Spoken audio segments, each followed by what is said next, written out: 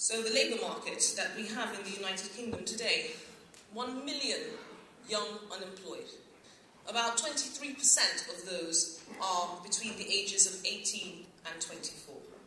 In 2012, 1/3 of all new jobs created in the United Kingdom were created by the hospitality industry. So you should all be extremely proud that within an economy where hospitality is leading in terms of job creation, we really do stand out from manufacturing, engineering, financial services, retail. We are leading the UK economy. What we want at the British Hospitality Association, our vision, is that government not only recognises this, but they embrace this. And they actually start to give us the support we need to be able to do more, which I'll come to in a moment, but to really help us in achieving the one critical thing that we can provide, which is hope for the future of Britain.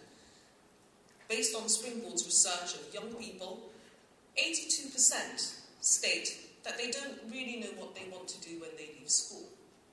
53%, however, say that they would positively consider hospitality, which is excellent. We have such a great opportunity to really be able to do more in terms of attracting young talent. And put all of that within the context, coming back to government's ambition. They want to create 410,000 new jobs by 2015, so we are the perfect solution to government and UK economy's biggest single challenge. We are the answer to that. Job creation. We have about 200,000 establishments across the United Kingdom.